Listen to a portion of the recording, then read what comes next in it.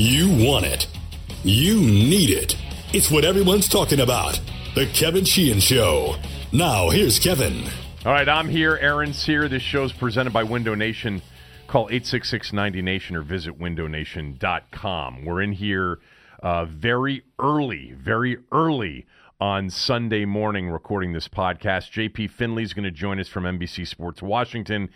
He's down in Nashville having a very late dinner, but he's going to call us from there when he gets a moment. Look, the Redskins just played one of the best games they've played all year long. Maybe it's not the best game they've played because they've won some games and they've looked impressive in a few games, but I thought this was one of their best games all year long. They lost the game, and in a bottom line league, they lost. And in a few months, it'll be remembered mostly because it was a loss.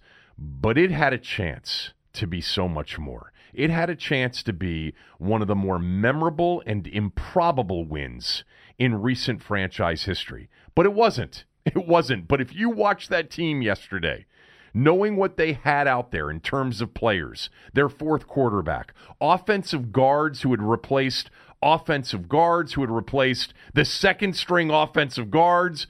I don't know how many guards they've had this season, but it seems like Brandon Sheriff and Sean Laval was like 2 years ago at this point.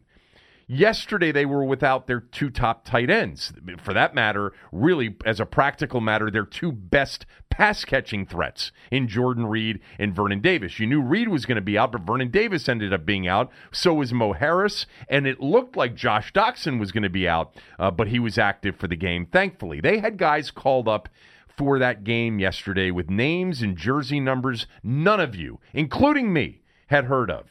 They are the most injured team in the league this year, and they were on the road against a team that had to win.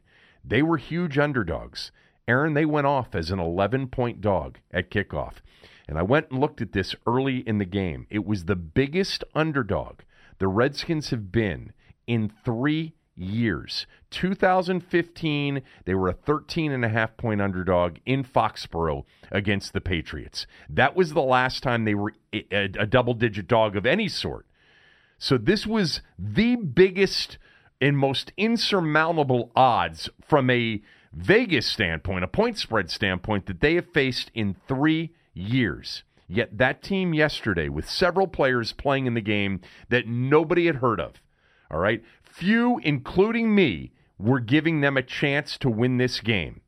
That team was so much different than even the team a week ago in Jacksonville, and obviously much different than the team 2 weeks ago that got blown out by the Giants. The Redskins lost the game, but in context, they played impressively. Not that they were great, but the way they played under those circumstances, I was impressed. In so many ways impressed. There were some things that they will regret about this game. There are missed chances in the game that would have impacted the final result, and we'll get to those. Jay Gruden said they didn't make enough plays after the game. That's true, they didn't.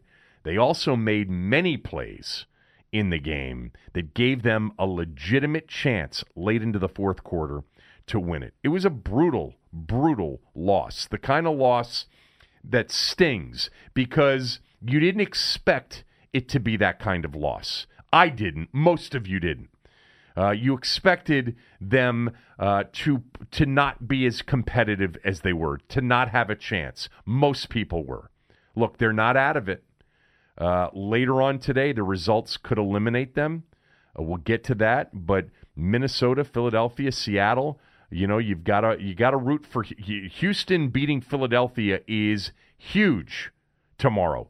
As much as Minnesota and Seattle, Philly now owns the 8-8 tiebreaker against the Redskins. So you need them to finish 7-9. We'll worry about that this week. But for now, I want to get to the game take. Pay attention. Here's Kevin's game take. All right, a lot of things you had to like from this game, and a lot of things that perhaps really limited the opportunities they had to win the game, really impacted their chances to win the game, but not a lot of things. Few key plays here and there, a few opportunities. I want to start with the good. Adrian Peterson had his best game of the year, bar none. Bar none. 119 yards on 26 carries. He was quick, he was decisive, his cuts were incredible, and he was powerful. He was trying to will the team to a win by himself. He had some help, but he was the alpha dog today. No debate on that. He was a super badass today. A Hall of Fame player today, trying to carry his depleted team to a win to keep the playoff hopes alive. The only thing you could say about his day is that he didn't break the big one. He didn't break a long one, but it sure seemed like he was close on a couple of them. He was truly great yesterday, Adrian Peterson was. Early on, you could tell, too, he wanted to carry this team to the playoffs by himself. The 119 yards puts him over 1,000 on the season. First time for him since 2015. He's the 12th player now in NFL history with 8 or more seasons with 1,000 yards rushing, and he passed Eric Dickerson on the all-time rushing yardage list, that is, moving into 8th place on that list. At 33, he is still a physical freak, and any thought that he would wear down during the course of the year was answered yesterday. Emphatically no, he wasn't wearing down. Do you sign him and bring him back? I don't know that they will. They've got Geis. Geis is coming off a torn ACL and then complications following that surgery. So AP should be an option. I'm not sure what he's going to cost. I don't know that at 34 years old, despite the season that he's had, that there's going to be like this substantial market for him. Maybe they can keep him. He's had a great year. He's one of the reasons they've won 7 games. He's a big reason why they've won 7, and that they had a chance to really stay in the playoff hunt into Week 16. By the way, quick note on this one, thank Doug Williams for this. Remember, it was Doug Williams who decided not to ask for permission, but to beg for forgiveness. If he had asked for permission, the dum-dums above him would have said, no, don't bring him in. And there were a lot of reasons to consider that. All right, being fair, there were a lot of reasons why an organization would have considered or debated whether or not to bring in Adrian Peterson in August. Doug Williams decided not to ask because he knew he needed a running back, and Adrian Peterson was the best running back they've had since Alfred Morris in terms of production. On my good list, the quarterback, Josh Johnson. I'll start with this. How about his poise? Like, it was noticeable last week, but it's Jacksonville. This is at Tennessee, a team that's got to win to stay in the playoff race with a very good defense, and Jacksonville's got a good defense too. But like last week, did he ever look rattled even once? Not once. The interception was unfortunate. I've watched it 5 times. I'm not sure what happened. The one thing you notice more than anything else about that play is that the corner blitz hurried him a little bit. Did Doxson slow down? I don't know. It's not a great throw. It's a hurried throw. But that one bad throw was basically the only bad play of the night for him. Look, bottom line, and it's been this way all year long, this team just wasn't built offensively or as a team to overcome a minus turnover margin. They just couldn't do it at any point this year. I mean, they may have lost the game with an even turnover margin, but they couldn't afford that one turnover. It's a shame because there's a part of that drive that I'm going to be a little bit critical of here shortly that may have kept him out of that position of having to make that kind of throw. But that turnover clearly cost them a chance at overtime, and with overtime, perhaps a chance to win. Just one crucial mistake on the day for him, just one. He wasn't perfect, all right? He wasn't great. He wasn't even really good, but he was good, and he was certainly good enough for the most part to win the game. He made a ton of throws in this game. The 3rd and 6 to Crowder on the opening drive for 30 yards. The 3rd and 14 to Doxson on that incredible second quarter drive. More on that drive coming up shortly. But what a throw that was. He extended the play on that 3rd and 14 and made the throw to Doxson. There was the 2nd and 9 later in that drive to sprinkle, and then the perfect throw to Michael Floyd for the touchdown on the swing pass. He had a 3rd and 7 to Doxson for a first down on the drive that ended in field goal in the third quarter that gave him a 13-9 lead. And then later in that drive, he had a 2nd and 5 throw to Crowder for 19 yards. He made a really good run out of shotgun on 3rd and 1 on that quarterback sweep with Trent Williams out leading the way. And he had a beautiful, scramble, short, flushed out of the pocket, moving out of the pocket, check down throw to Chris Thompson on 3rd and 5 on that drive that gave them another field goal and the 16-12 lead. He took a sack back on the 2-yard line before that in the midst of that long drive that created that 2nd and 27 on the 2-yard line. I thought there was perhaps a chance for him to avoid that sack or at least throw the ball away, but it wasn't going to be easy for him to do it. He wasn't perfect, but he gave them more mobility and playmaking ability from that position than any quarterback has given them this year. That's true. More mobility, more playmaking ability than any quarterback we've seen on this team this year. He's got a good, lively arm. He knows how to play the position. He's athletic. He's dual threat when you need him to be. Now, I don't know why he hasn't stuck with any of the other 12 teams he's played for over his career at 32 years old. I'm sure there's a good reason.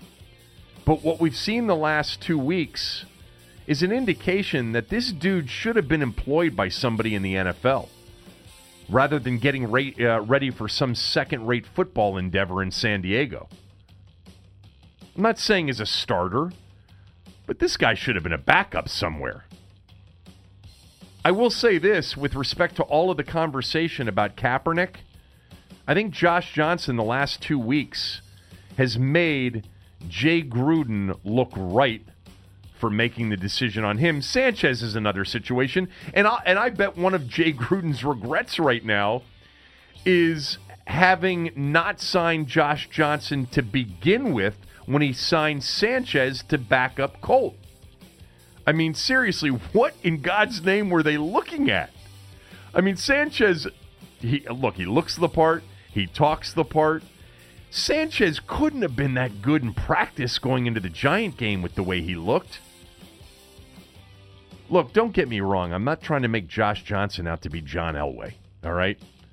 But he's clearly, based on anyone who has a set of working eyes, is a hell of a lot better than Mark Sanchez. Now, do you bring him back when this season is over? Is he a better option than Colt McCoy to start 2019 if Alex Smith isn't ready and if they decide not to draft somebody early?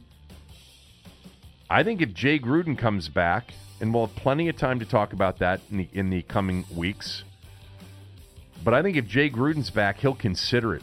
Jay Gruden got choked up in the press conference talking about Josh Johnson and the fact that interception really, unfortunately, he hopes doesn't make people forget about the way he played today. Good for Josh Johnson. It's easy to root for him.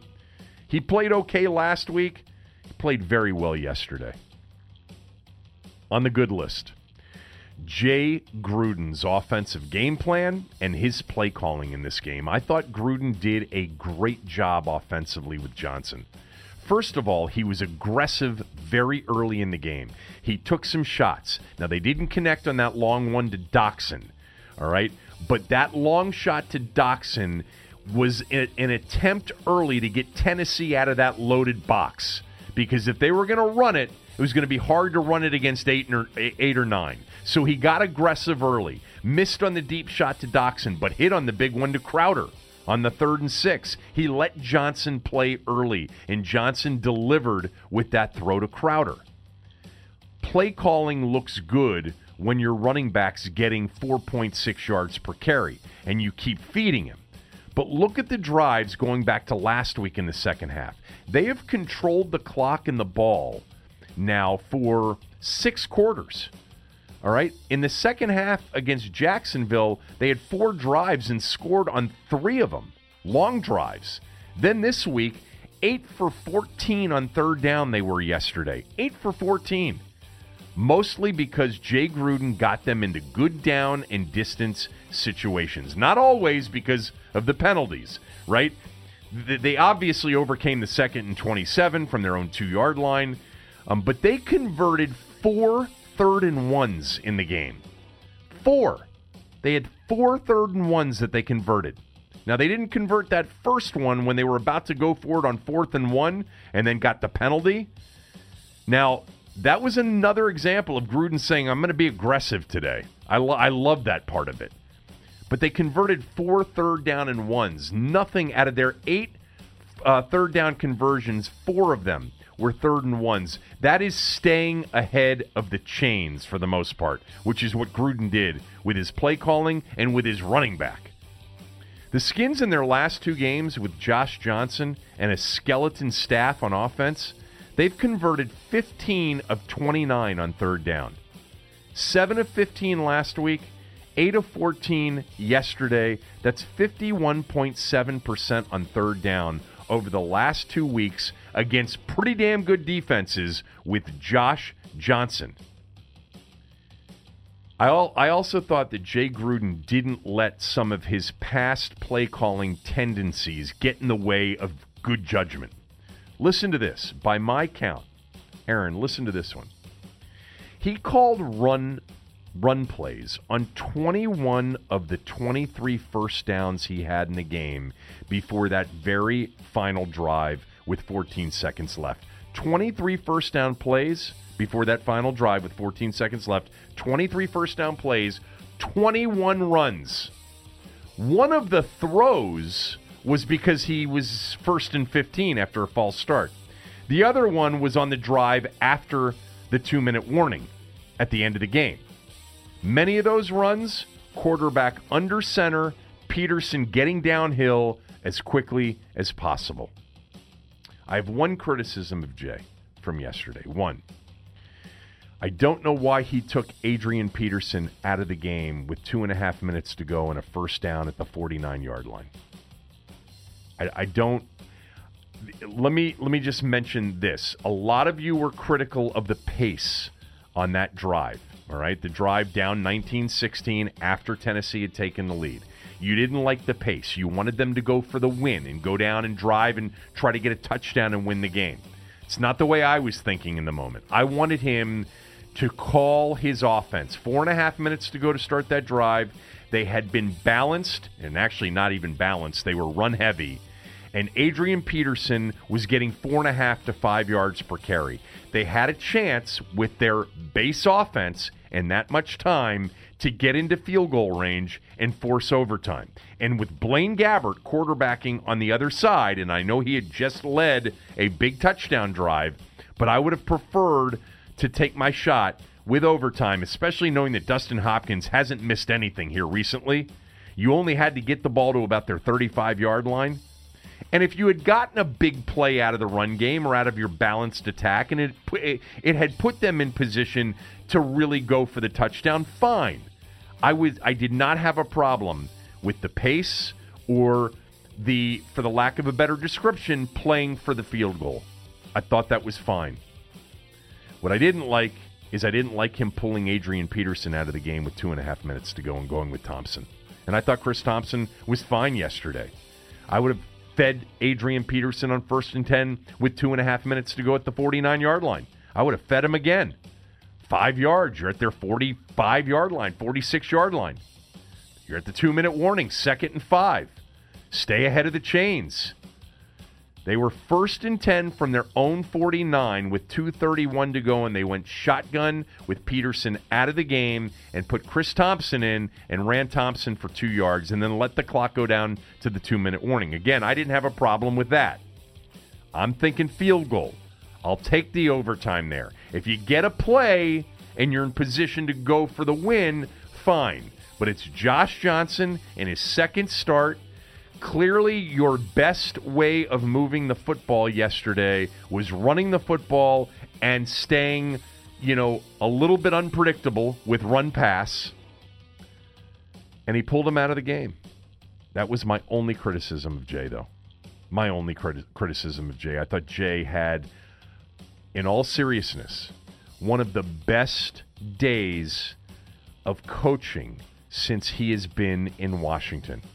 That may seem like an exaggeration, but Jay Gruden, I thought, had one of his best days.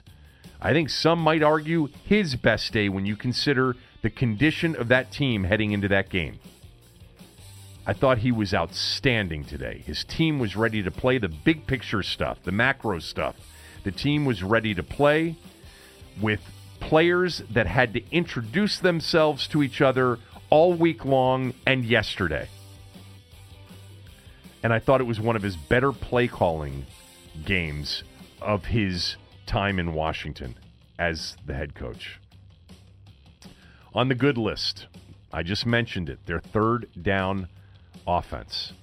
All right, 8 for 14. They were 4 for 6 in the first half. Look, they only had 8 drives in the game, and the 8th one was that final one with 14 seconds.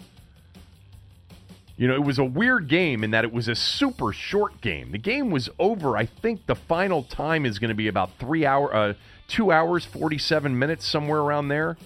Because the game started at 4:30 and it was over at 7:16 or 7:17, something like that, p.m.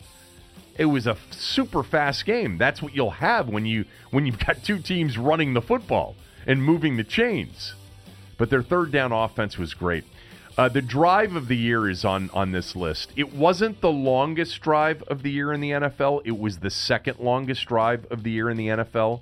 17 plays, 93 yards, 10 minutes and 58 seconds to take a 10-6 lead. They actually had 19 snaps in total because they had 2 penalties against them, and they actually had to cover after the sack to Josh Johnson back at the 2-yard line, 98 yards. Officially, though, 17 plays, 93 yards, 10 minutes, 58 seconds. And did anybody think when he got sacked and they were 2nd and 27 from their 2-yard line that they would end up with a first down?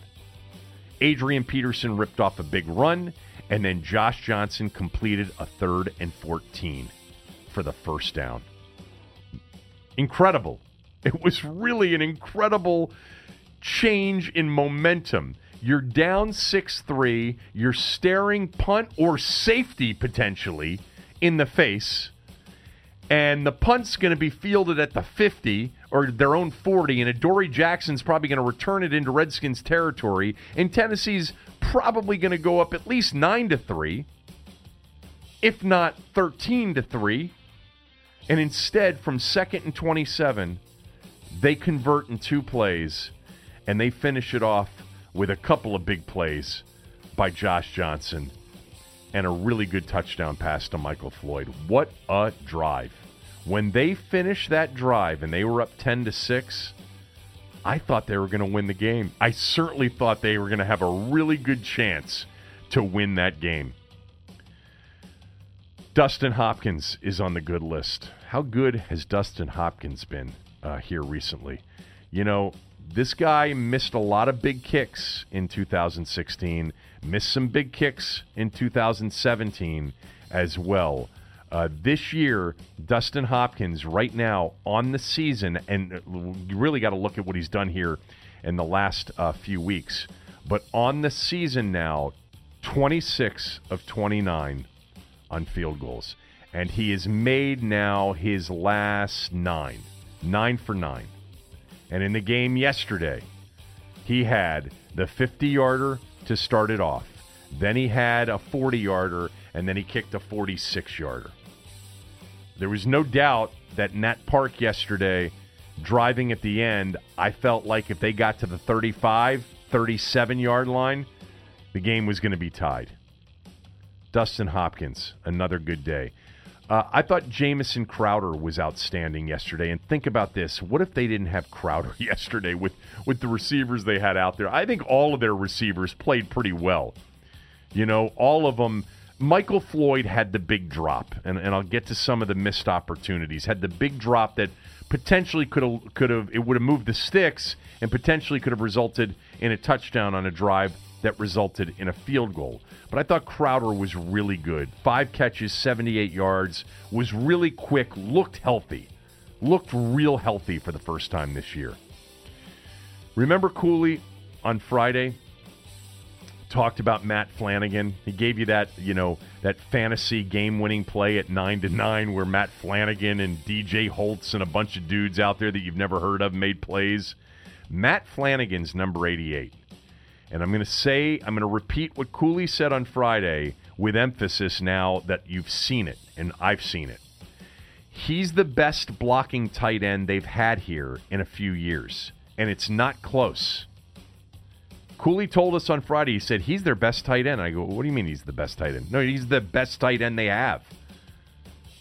And Cooley, I talked to him late last night, and he said Flanagan is better than anybody they've had. He said you can argue Jordan Reed, but Jordan Reed is just a receiver.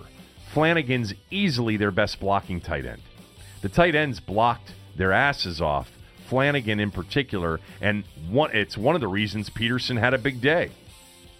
A couple of other players real quickly on this good list. John Allen was dominant. He's become their best.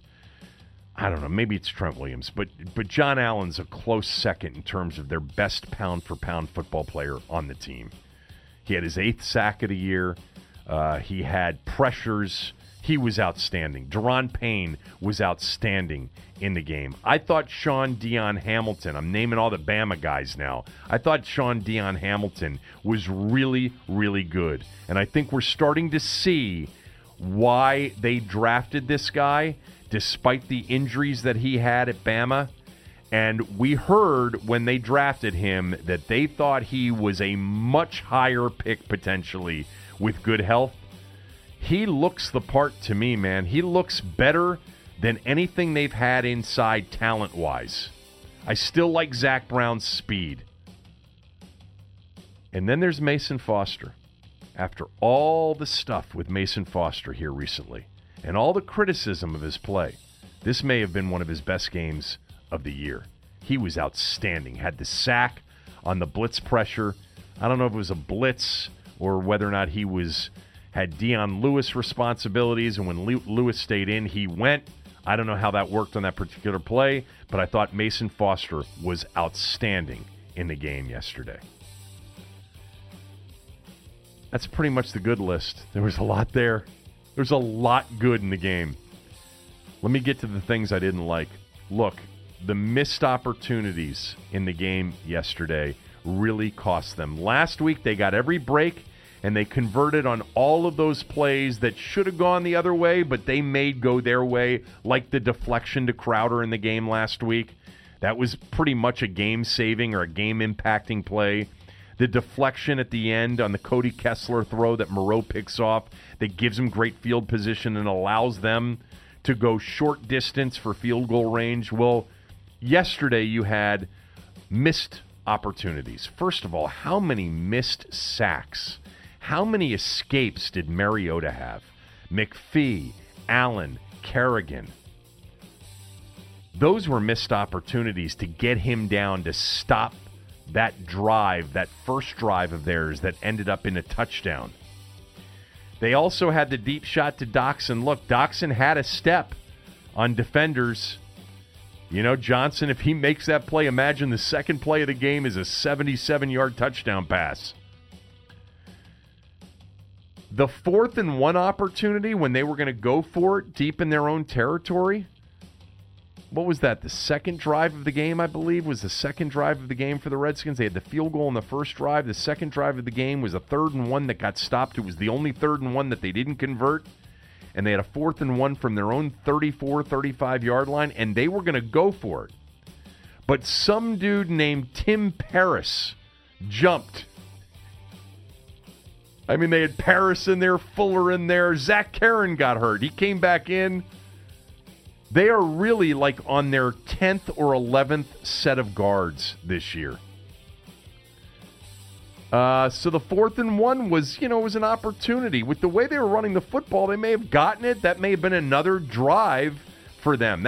They only had 2 3-and-outs in the entire game. Now, again, they only had 8 drives in the game.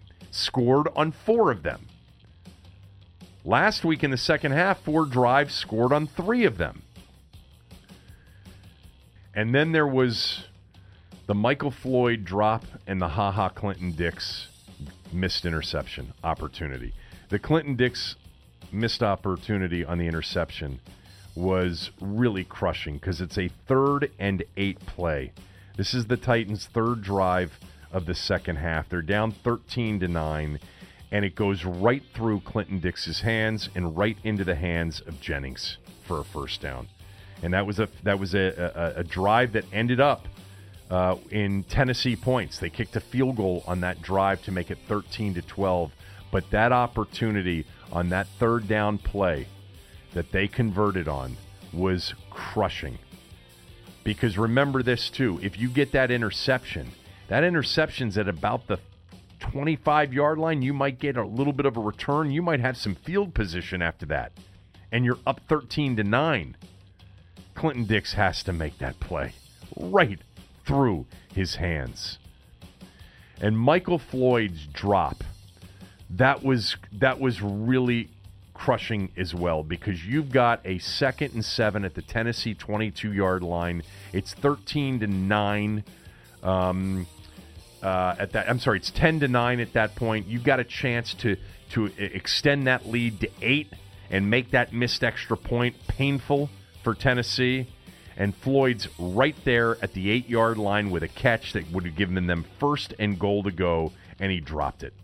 He's got an odd way of catching the football, an odd way of trying to catch the football. It's like he closes his hands right before the ball arrives instead of opening his hands. Remember, he had a big drop in the Tampa game, too. They won that game, though.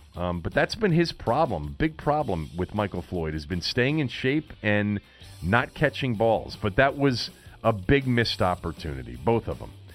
The penalties weren't good yesterday, but I'm going to tell you what about the penalties. I don't really blame Jay for this stuff. When you've got that many new players offensively, they ended up with 8 penalties for 49 yards. I think they had 6 in the first half. Hold on, it was 6 in the first half, 6 for 39 yards, and it hurt them. It impacted them. But you got Fuller in the game and Paris in the game, and you got guys that just haven't been in your system. You got a quarterback with different cadence. I don't know how you stop that. I don't know how you play a clean game with that many new players. When all was said and done, it was 8 penalties for 49 yards. Now, they declined, I think, 2 of them, so there were 10 called on the Redskins. You put it on the list of things you didn't like, but if you're being reasonable, and I know they've been the most penalized team in the league. I get that. Okay, so penalties have been an issue all year long. I think last week and this week, you really have to give them at least a partial pass for it. I didn't like that they didn't get enough pressure on Blaine Gabbert. They got a lot of pressure on Mariota when he was in the game. I didn't think they got enough pressure on Mariota, and that leads me to this. The coverage wasn't great really at any point during the game, and the weakness defensively has been the secondary. Now, they went through that long stretch of not being able to stop the run, and Derrick Henry had some big runs yesterday in the game. Henry ended up 21 carries, 84 yards, 4 yards a carry. He didn't have the kind of day he had the last 2 weeks, and they did a pretty good job with him, and I thought they were really physical with him, and they went low consistently trying to take his legs out. But the coverage wasn't great. Mariota completed some passes when he had time. That's why I thought the pressure in the first half, that was able to get them off the field, a couple of times. The Moreau penalty was costly, but it was also very questionable in my opinion. I don't even know what that penalty is anymore. There's no consistency to the call, game to game, even play to play. He had his hands on the receiver. I didn't think he grabbed him. I don't think he really tugged the jersey, which we see a lot get called. There was some hands there, but we've seen what Moreau did on that play 100 times in the last month alone and not seen it called. And we've seen it called before, both. So have at it if you hate it. I hated it. But this call, one way or the other, man, seems to impact so many of these games. These third down conversions on really ticky-tack defensive holding or illegal contact calls. I didn't like the call.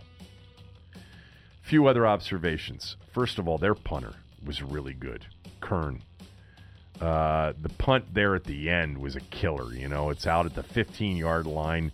You know, you're hoping in that spot after they don't get the first down. I'm talking about at the very end. You know, I'm still, even after that interception, the game wasn't over at that point. You know, they punted it with 21 seconds left.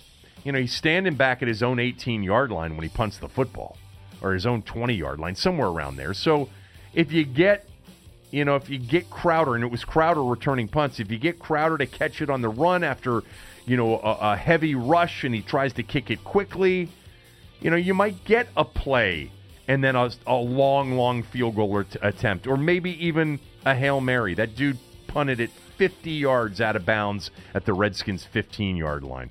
It's a hell of a punt. I thought he was really good in the game, and he's a Pro Bowler. Matt Ioannidis got hurt during the game. That didn't help him. I thought Chris Thompson, I said this last week, I thought Thompson, even though the numbers weren't there last week, I saw some signs of him playing with more abandon, which is a sign that he was healthy, and I thought he looked healthy yesterday. You know, Thompson, healthy, it really shows you what they miss when he's not there. How about what happened at the end of the first half with Tennessee? So Tennessee's on the move, right, down 10-6. Mariota gets sacked by Allen, and he's hurt on the play. There's about 55 seconds to go when he got hurt, I think. 50 seconds, somewhere around there. Right? Call it 50. I think I'm within a few seconds. And they're at the Redskins. You know, after the sack, they're still at the 21-yard line of Washington with 50 seconds to go. Gabbert comes in. They run the ball for 2 yards, and then they're not going to try to score a touchdown with Blaine Gabbert there.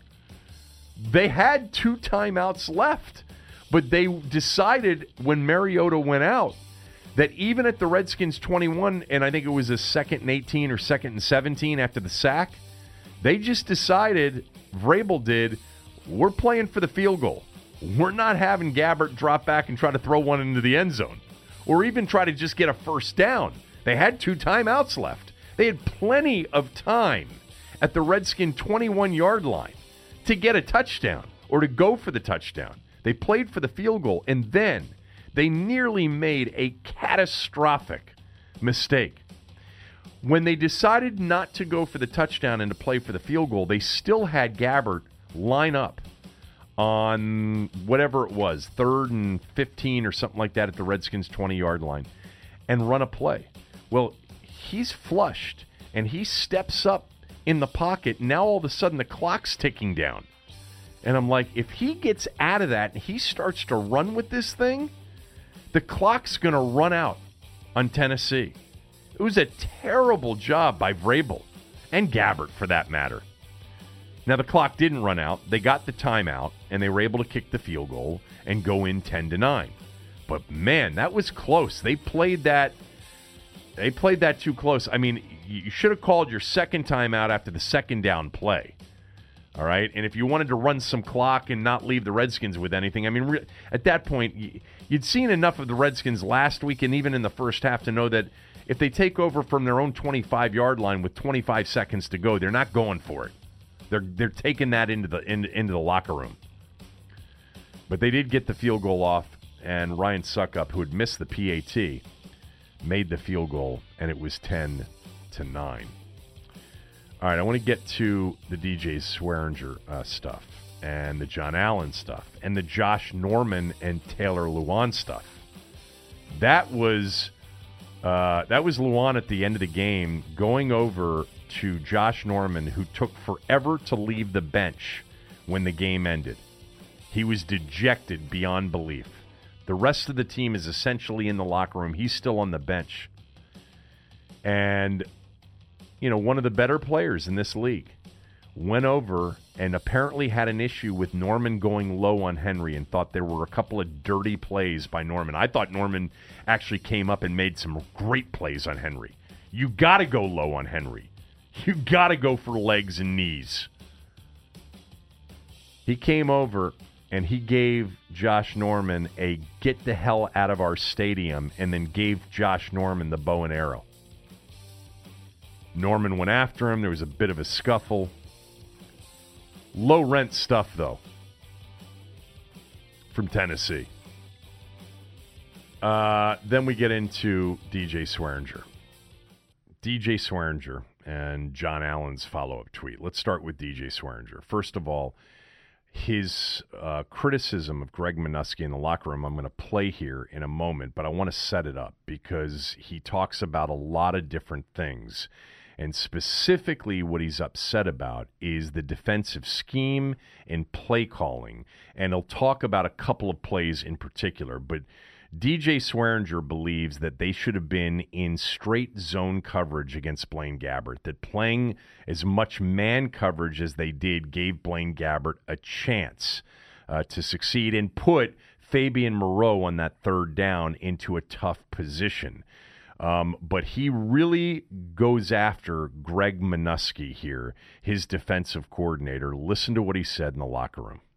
I think with the playmakers we got on defense, man, there's no way we should have lost this game. Felt like we was the better team, and I felt like we could have been in a better call on that third down, man. Just being 100. In that type of situation, man, you got a backup quarterback, bro. I wouldn't call man to man to make it easy for him. He hadn't practiced all week, so disguise a zone and let him throw the ball right to us. He just had threw the ball right to us on the third down before that. We just didn't make the play. That's why I say, we didn't make the plays, that we needed to. But of course, when it's crunch time, bro, put us in somewhere where we can make a play, bro.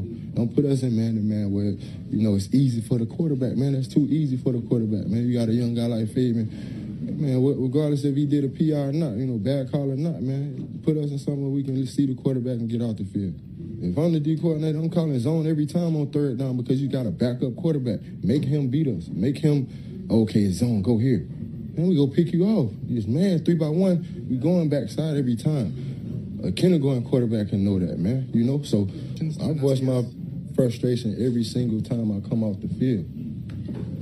I'm a very smart football player. I probably watch more film than them coaches.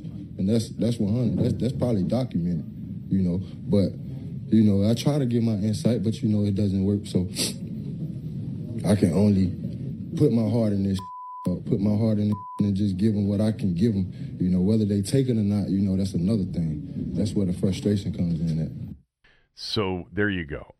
You've got DJ Swearinger after a very difficult loss and a stinging, loss, a brutal loss, a loss that more likely than not has ended the Redskins' season and eliminated them from the playoffs. They may not be eliminated by the end of the day today, later on today, but their chances of making the playoffs are now slim and none. But Swearinger, who has been mouthy at times all year, has also said at times, look, put it on us, put it on the defense. We can carry this team. And it didn't carry this team when this losing streak started. The Redskins now have lost 5 of their last 6, and the defense has been a major culprit in a lot of those losses. But you cannot do what he did. You cannot do it. He is a veteran. We thought he was one of the leaders. I'm going to read to you what John Allen tweeted out here in a moment.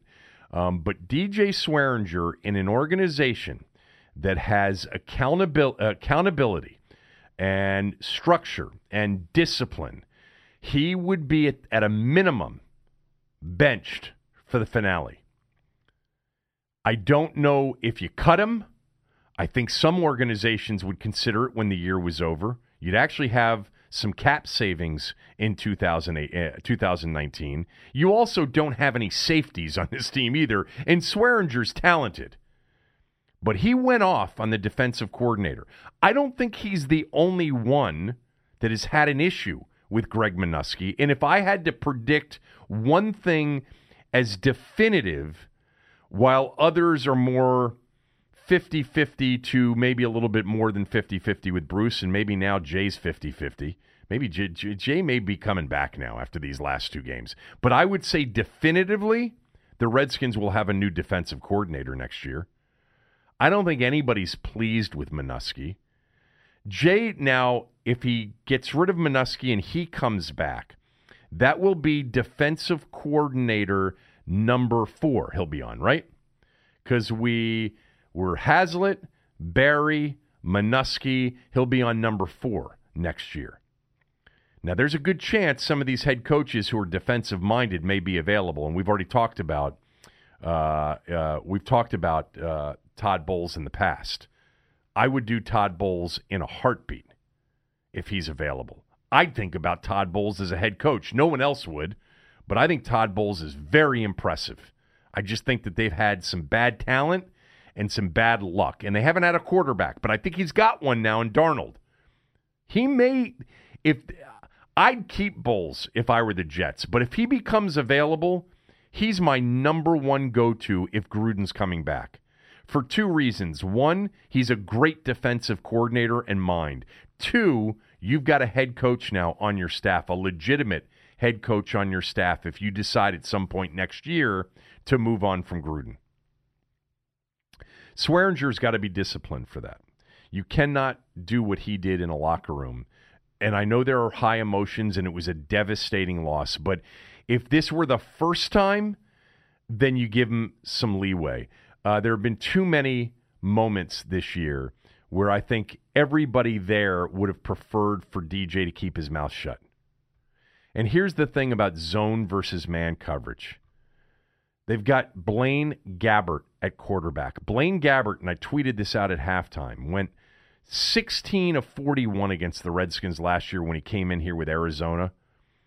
And when he came into that game and they didn't even try to score a touchdown at the end of the first half, I tweeted out that if Mariota doesn't come back, the Redskins are coming home 8-7.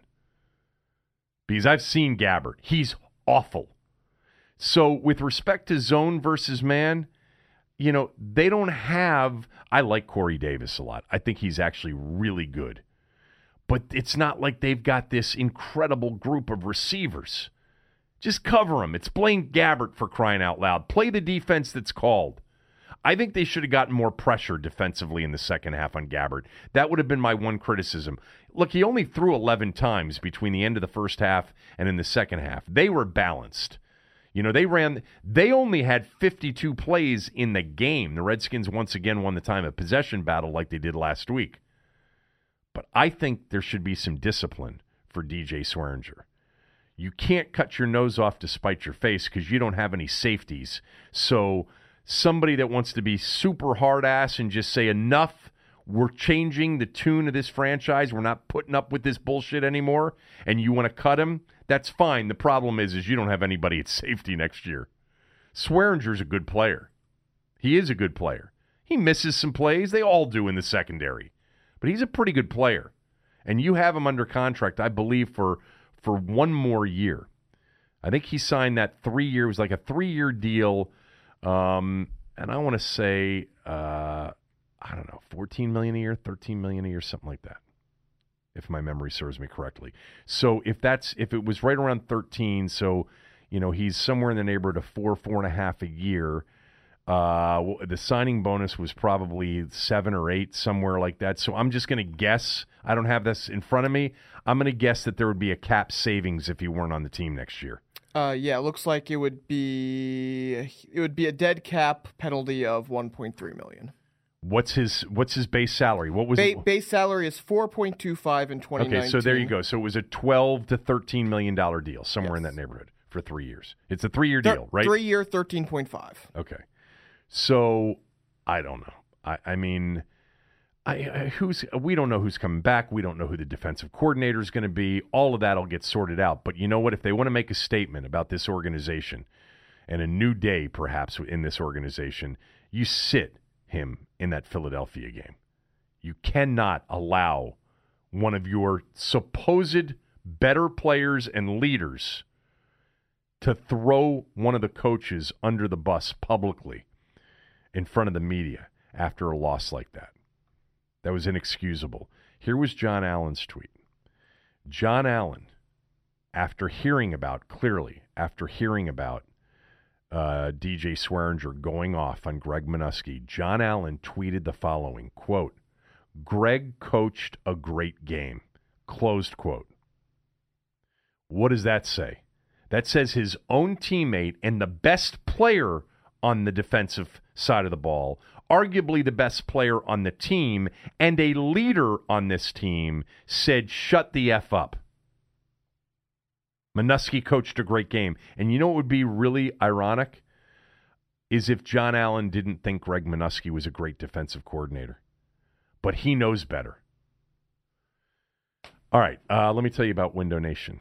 Window Nation is a big fan of this podcast. I've told you that many times. And right now, they've got their 000 sale going. 0 down payment, 0 payments, and 0 interest until 2020. That's a good deal. It's not all, though. Window Nation's 000 sale is a triple deal. You'll also get $200 off every window, any size, any style. And with a whole house full of windows, Window Nation will pay your heating bill until the new windows are installed. You'll save hundreds, even thousands of dollars now. And who knows how much down the road with energy savings and higher home value for years to come. Window Nation windows give the greatest gift, an inviting, warm, cozy, comfortable home. So visit windownation.com today for the 000 sale. 0 down payment, 0 payments, and 0% interest for 12 months. Plus $200 off each window with no minimum purchase required. And Window Nation will pay your heating bill until the new windows are installed. 866-90-NATION or windownation.com. That's 866-90-NATION or shopwindownation.com. Tell them I sent you. Let's bring in JP Finley from NBC Sports Washington. He's still down in Nashville. And, I talked about this being, JP, one of the more inspiring efforts from this team in a long, long time. And I actually said this, and I may have exaggerated this to a point, but I actually believe that this was one of Jay Gruden's finest moments as the head coach of this football team. Is that too much of an exaggeration? Kevin, I'm with you, man. And, on my podcast, we had a conversation where it's like, it's really hard to kind of blame anybody. And I think a big part of it is that the Josh Johnson story is just such a great one that you tend to root for the guy. And I think whether or not we're supposed to, I will confess that I kind of got caught up in that just because he's such a nice, engaging guy and the story is just so remarkable. I think Jay Gruden did a great job play calling, maybe until that last drive where they got a little casual with the clock. AP maybe should have been on the field. But the only question is, they did lose to a team in a playoff situation with Blaine Gabbert at quarterback. Both these teams had to win, and Blaine Gabbert was able to go get the win. You'd like to think your defense could get a stop late in that game. But I think offensively, what Jay did, there are losses where you can talk about effort and preparation and where was the team focused, but not this one. I don't think that was the case at all on Saturday. I had less of an issue with the playing for the field goal. If that's indeed what he was doing, I think that's the reaction that everybody had. I was less critical of that. I did not have a problem with that. I think getting into overtime was your first goal and moving the football, running your normal offense was the way to get there. But I agree with you. I don't know why Adrian Peterson left the game with 2.5 minutes to go. I would have kept him in there. You know what? It sounds crazy, but I think their chances of scoring a touchdown with him in there and breaking a big run, maybe not for the distance, but getting him into striking range. Absolutely. He was so close on so many of them. That was his best game as a Redskin. What Peterson did was crazy. I mean, and he didn't really break a long one and still went for one. That's right. And I mean, the way he was cutting, the jump cuts, the spin moves. I mean, Peterson was just very. He was really impressive. There have been flashes of, that's the old AP. Today was like actually him for the whole game. It was an amazing performance by him. It was his best day of the year, and it's one of those days where we walk away from it thinking a lot of different things, like Jay Gruden's future after the last 2 weeks, Josh Johnson's availability to be re-signed, Adrian Peterson. All of that stuff will come more likely than not after next week, unless they're eliminated later today, which is a possibility. But I just thought that Peterson and Johnson and Gruden, they gave, with a skeleton staff, essentially gave them an incredible opportunity to win the game today. Totally agree. It was one that stings because you hate. Oh yeah. You hate for Josh Johnson to throw that pick, and I said this on my podcast. We have seen game-ending interceptions before, but this one it felt like it hurt differently. It just felt different. Specifics on that play, we'll start there.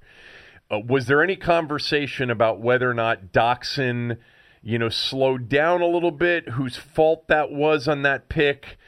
Did he rush it because of the corner blitz? What was the takeaway you got on that play, if you got anything in the locker room at all? So there was, but I didn't really get to hear it. Gruden talked about it, but I wasn't in with Gruden because I was doing TV stuff. And then Doxson even did a media scrum, which he rarely ever does, and I didn't get to be in that because I was in with DJ Swearinger and kind of running around. So I don't have a precise answer. Gruden's answer would be the best. I think Gruden said it wasn't the wrong route. I honestly don't know. My guess is that Josh sailed that football a little bit, and the knock on him is that he doesn't have the most accurate arm. You see it in warm-ups. You see it. He's got a cannon, and sometimes I think he just gets too much on the ball, and that's kind of my take on it. But I got to go back and watch it. What about the hold on Moreau? Did people have a problem with that? Before we get to the DJ Swearinger comments, which we'll get to, but I thought, JP, I thought that was one of those that really was ticky-tack from my standpoint watching it on television. What's crazy is live in the stadium, it seemed like an obvious call to me because you saw the tug on the jersey. Like, I saw that live in full game speed. Now, once I watched it again later, you wonder, hey, I'm not sure you have to call that. That's pretty tough in that situation on a third down when the defense is getting off the field. But live as it happened, I wasn't surprised by the play. Yeah, I mean, I don't think I saw the tug. I mean, on every replay, there was some contact there. There's no doubt there was some contact, but it was. And that's what's crazy is sometimes in game speed it just looks different. Yeah. And that might be what the refs are seeing too. You know. All right, let's get to DJ Swearinger and then also the John Allen follow-up tweet. Swearinger ripped Minuski in postgame, said that they shouldn't have been in man coverage, they should have been in zone coverage against Blaine Gabbert, and that these were harshly critical comments from DJ Swearinger after the game, and then John Allen follows up with a tweet paraphrasing Greg Minuski called a great game. Give me your takeaway, who you talked to, and what Swearinger was. I'm hoping for some sort of repercussion to that criticism of a coach after a game for him. I think there's a lot here, right? I do think the Skins should have mixed some things up on Gabbert. I think they probably should have been more aggressive. for me, I think you go after the quarterback. You know who's a really aggressive blitzer because he has crazy speed and they just don't do it is Zach Brown. I think that's a situation where maybe you try to rely on him. All of that said, DJ has a history now of calling out teammates, coaches, players, and his comments went over the line. Just because they were so pointed, it was so obvious what he was saying. And I don't know how they all get in a meeting room come Wednesday to install the game plan for next week. I think that situation appears to be reaching some sort of breaking point, especially for John Allen to reply on Twitter like that. And none of it is direct, but it's pretty darn clear. And I'll say this. John Allen is he's only in his second year, but he's widely respected. And Kevin, you and I have talked about this a little bit, that there's kind of the front seven versus the secondary has been a thing at times this year. And, there's also like the Alabama guys don't speak much. They're not big media guys. They would never question a coach, I don't think. So I think that has something to do with this as well. But it's tough because you said it, how impressed you were by the game and the effort, and then you have to deal with this stuff on the back end of it. Look, they've got issues at safety, and DJ Swearinger's a great player. And who the hell knows who's coming back and who isn't next year. But it would be a hell of a statement to sit him for this final game. Especially, it's the easy thing to do if they've got nothing to play for, which is possible. But that's out of line to be that harshly critical of your coordinator. And it's not the first time he's run his mouth this year either. And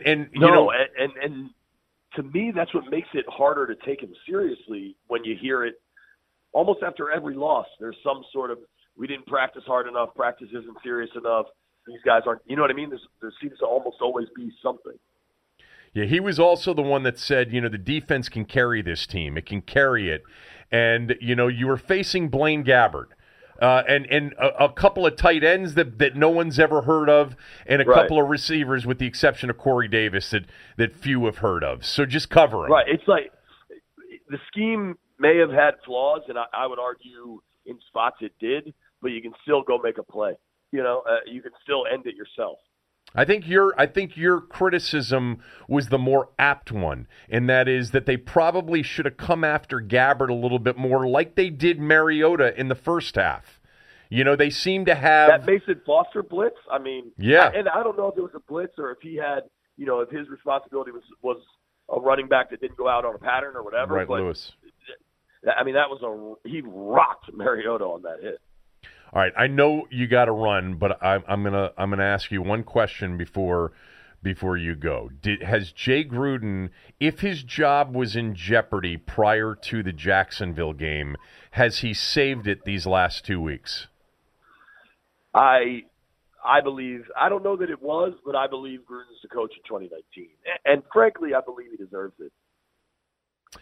All right, thank you for doing this. I think Todd Bowles is your defensive coordinator. That would make me very happy. I think Todd Bowles is a brilliant defensive mind, and last year, I would have considered him, had he gotten fired in New York, to even be a head coach somewhere, because sure. I think he's that good. Thank you very much for doing this. Get back to dinner. Okay. Merry Christmas. All right, Merry Christmas to you, and thank you so much for all you've done, and we'll talk before the new year. Sounds great. Take care, Kev. See you, Aaron. All right, JP Finley, everybody, from NBC Sports Washington. All right, thanks to JP Finley for making time for us down in Nashville.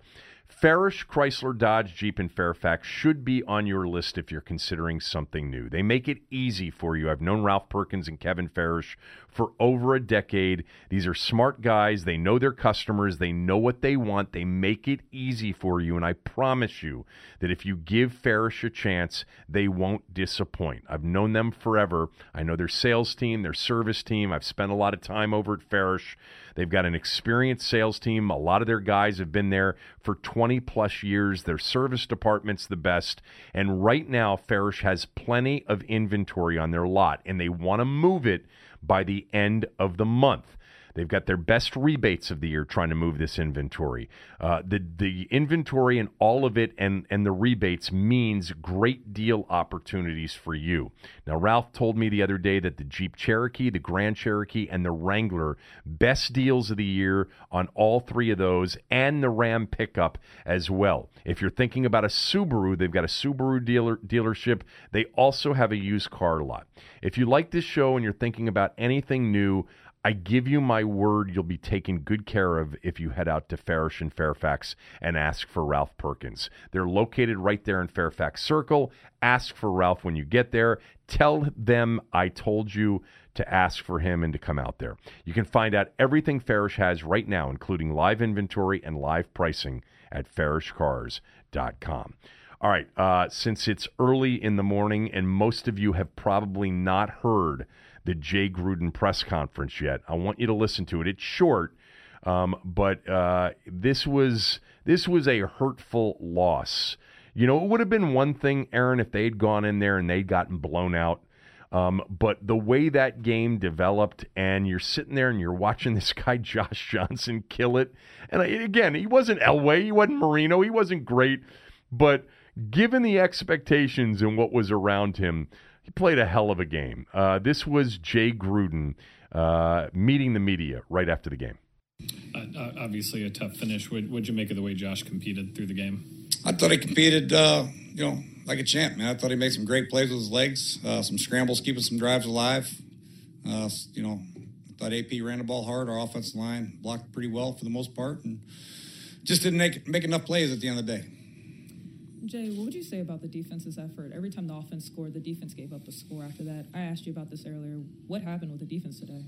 Yeah, that's unfortunate. It's not a lack of effort. I think they have a good running back and tough physical offensive line. We gave up a couple uncharacteristic runs again and a couple play action passes that hurt us. The last call on Fabian, I got to see it. Third down, a couple third down conversions they had in the first half. I don't know. It's a combination of things, but you got to give credit to the Titans also. Jay, from a tempo standpoint, when you guys got the ball in that, what turned out to be your final drive, what were you kind of thinking in terms of killing clock, how much time you wanted to leave versus trying to get as many plays, especially with AP in there, the way he was running it before you switched to 2 minutes? Yeah, we stuck with the running game pretty much. We have 4.5 minutes to go, and I want to make sure we still continue to pound him a little bit. I don't want to put it all on Josh right there. I think once Jameson caught the ball in a choice route to make it 3rd down and 2, I thought we had a good play called and brought a corner blitz, and they made a pick. Jay, when you see a quarterback like Mariota go down, is there almost a thought, well, this could be something that could work in your favor? No, you never think that. Blaine Gabbert's played a lot of football, too. He started a lot of games and been pretty productive as a starter. He's very skilled, very much like Mariota. He can run, very athletic, which he showed today. But, no, you got to continue to play. And, they're going to stick with their game plan. It's not like Mariota's going to drop back and throw it 50 times either. Gabbert's going to hand the ball off and work his play actions, and they kept with the game plan and did a nice job. Jay, how do you kind of digest your team's playoff hopes now? Not totally dashed, but pretty bleak going into tomorrow's games. Yeah, I think I just trying to wrap my head around this game. I think we played with great effort, and, it's tough. You guys played hard and just didn't make enough plays to get it done. And then we'll just watch the games tomorrow, I guess, take a day off, players will, and figure out what happens next. Jay, can you take us through the interception? It looked like Josh kind of stopped. I don't know if he was supposed to keep going up. What was supposed to come up? No, it wasn't on Josh. It was a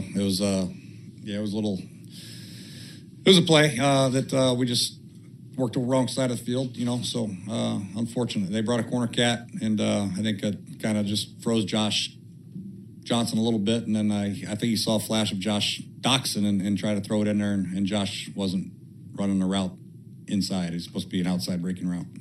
Jay, of any of the losses this year, does this one sting most?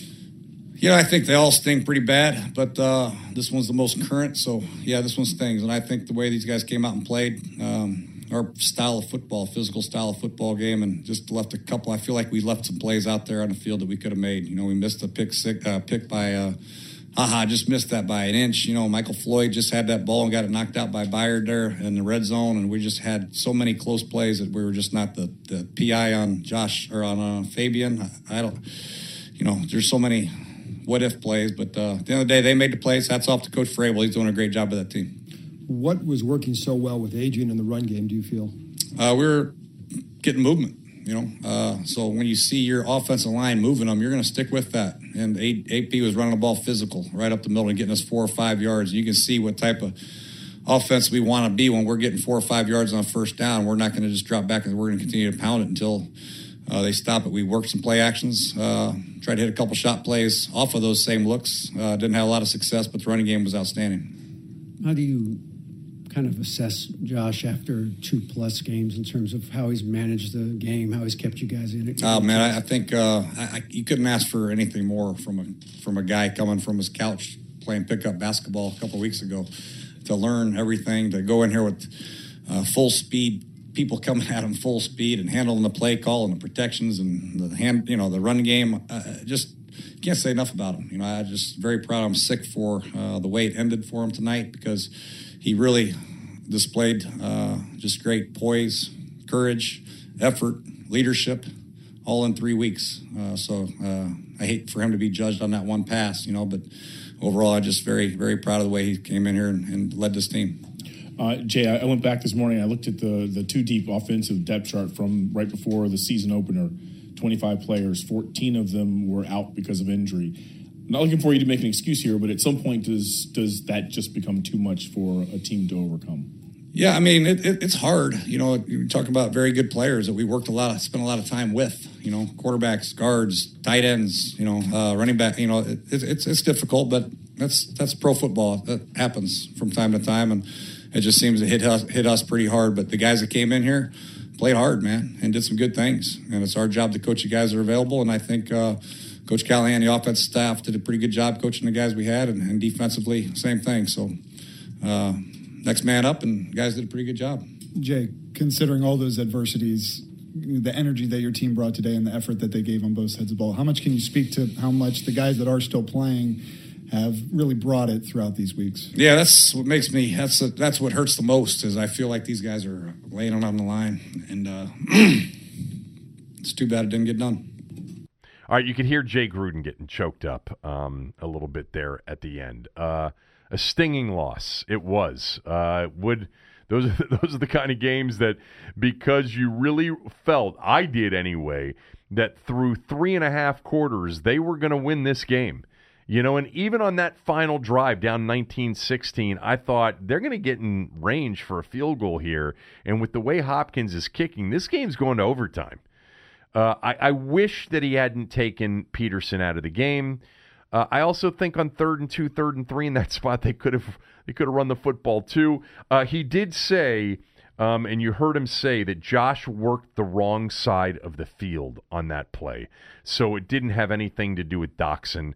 That Josh worked the wrong side of the field there. You also heard, him there, really feel for Josh Johnson, because he doesn't want Josh Johnson to be remembered for that play. But in these games, sometimes those are the plays you do remember. But I'm going to remember him playing awfully well, considering the circumstances. You also heard Jay Gruden say in that final drive that he didn't want to put it all on Josh. Now, by taking Peterson out, in some ways he did there at the very end, but I liked the way they approached that final drive.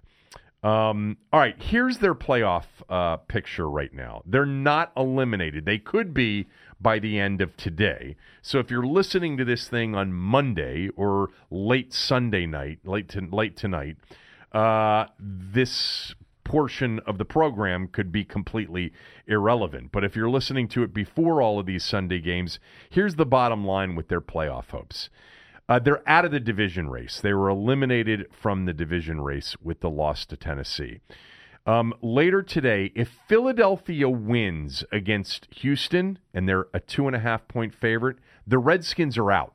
No matter what happens with Minnesota and Seattle, the Redskins are out if Philadelphia wins today. Now, if Philadelphia loses to Houston today, the Redskins would still be out if Minnesota and Seattle win. Minnesota's at Detroit, and Seattle in the Sunday night game has Kansas City in. They would be alive for a playoff spot if Philadelphia loses and either Minnesota or Seattle loses today. All right? Got it?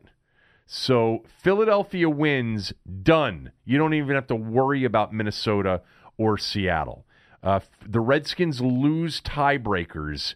The third tiebreaker after head-to-head and division games, and they would have split with Philadelphia. This assumes the Redskins would win next week, and they would have the same division record, but Philadelphia would win on the third tie-breaking criteria, common games. So if Philly wins tomorrow, Philly's 8-8, even if the Redskins beat Philadelphia next week, will trump the Redskins 8-8, and therefore the Redskins will be eliminated from the playoff race. The reason for that, too, is that if Philadelphia, let's say, grabbed the first wild card, even if Minnesota lost their final two and Seattle lost their final two, Seattle would win a tiebreaker with the Redskins for the second wild card spot. So again, no division title, that's done. Wild card is still in play if they beat Philadelphia, but it may not matter if Philadelphia wins today against Houston. Philadelphia eliminates Washington with a win against Houston. If they lose to the Texans, the Redskins then need either Minnesota or Seattle to lose to still have a chance going into the final week of the season. Look, I want to mention the other game that was played last night because it was one of the best defensive performances you will ever see. The Ravens beat the Chargers 22-10. They now control their own playoff destiny. They did going into the game, but they were an underdog in this game. That was a smell test pick, the Ravens were. The Titans were a smell test pick. Smell test is 2-1 going into today's picks, by the way, because I had BYU. And I'm sorry about that, by the way. I thought it was a Saturday game. It ended up being a Friday game, but it was still a winner. But the Ravens last night, defensively, they put a hurting on Phillip Rivers and the Chargers. And I wanted Phillip Rivers to win that game. I wanted him to bring them down the field and win that game. I wanted them to win that AFC West because I thought if they won that AFC West, they'd have a chance to get to the Super Bowl. And not because they've got a great home field advantage, but now they're going to have to go on the road for 3 consecutive weeks. I mean, there's still a chance they could win the division if Kansas City loses their final 2 games. But they finish next week with the Raiders. So now KC just needs 1 win to clinch the division. But the defense of Baltimore, this is why I loved them early in the season. And I liked them last year if they had made the playoffs. I just think they have right now one of the better defenses we've seen in a long time. And they just completely shut the Chargers down. The Chargers' only touchdown came off of a turnover and a short field situation early in the third quarter. Lamar Jackson, if you haven't heard Cooley talk about Lamar Jackson from Friday's podcast, listen to it. It's in the past episodes. You can listen to it. He had some very strong thoughts on Jackson, thought he's an incredible runner, but really cannot do it throwing the football. There are throws he made last night that were horrific. He got lucky on a couple of them, and then he made a couple of big throws. Down 14-10 in the third. I'm sorry, down 10-6 in the third quarter. He threw a bomb touchdown pass to Mark Andrews for 68 yards that was perfect. Justin Tucker had a 56-yard field goal in the game. By the way, in that game last night, Aaron, you probably didn't see it because you were at the Maryland game. Justin Tucker attempted a 65-yard field goal at the end of the first half. It would have been the longest field goal in NFL history, and it came up a couple of yards short. Yeah, I did actually. I was just getting home for that one as it happened. It was only about probably, 2 yards short? It was. I wanted the Chargers to win. I want Phillip Rivers to be in a Super Bowl. But the takeaway from last night was what I've thought about Baltimore going back to the beginning of the season, and then it didn't look very good there for a while. I think the Ravens can win the Super Bowl. They have a very unconventional offense. I will grant you that. But their defense, remember, when they won their first Super Bowl, they didn't have much of an offense either. And this offense, actually, there's something to it. I mean, they are difficult to stop with Jackson as a runner and Gus Edwards as a runner, and the occasional throw that he's able to make. He misses a lot of them too. But this is a championship defense that the Ravens have, and they are going to be hell to deal with in the postseason. They have to beat Cleveland next week. If they beat Cleveland and Pittsburgh loses one of their final two games, and they've got the Saints later today, the Ravens will be the AFC North champions, and they'll play that first game at home, and then probably have to go to Arrowhead, where they nearly won 2 weeks ago, and probably should have won that game 2 weeks ago. But I think what you learned last night from that game is they are a legitimate Super Bowl contender heading into the playoffs if they get there by beating the Browns next week. All right, thanks to Aaron. Thanks to JP Finley. Here's the deal. If there is a significant reason to come in here on Christmas Eve and do a show tomorrow on all of the NFL that happens today, we'll do that. But if the Redskins are eliminated after today, we probably won't. And we'll be back on Wednesday. But I'll let you know via Twitter. Aaron will let you know with the show's account via Twitter. But this show is really the post-game show with a mention of the Ravens. I didn't mention the Wizards' triple overtime win last night. I didn't see any of it. But they won 149-146 in triple overtime over the Suns.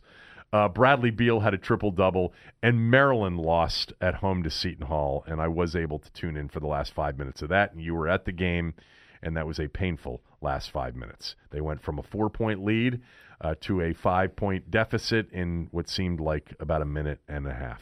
Tough loss for them. Merry Christmas to everybody out there. Happy holidays to all. Again, there's a good chance I'll be in for a shorter version of the podcast tomorrow, Christmas Eve. But if not, we'll be back on Wednesday, the day after Christmas. So have a great holiday. Thanks for all of your support. I wish all of you the best for the holidays. Painful loss for sure, but I didn't think they had a chance going in the first place. Enjoy it.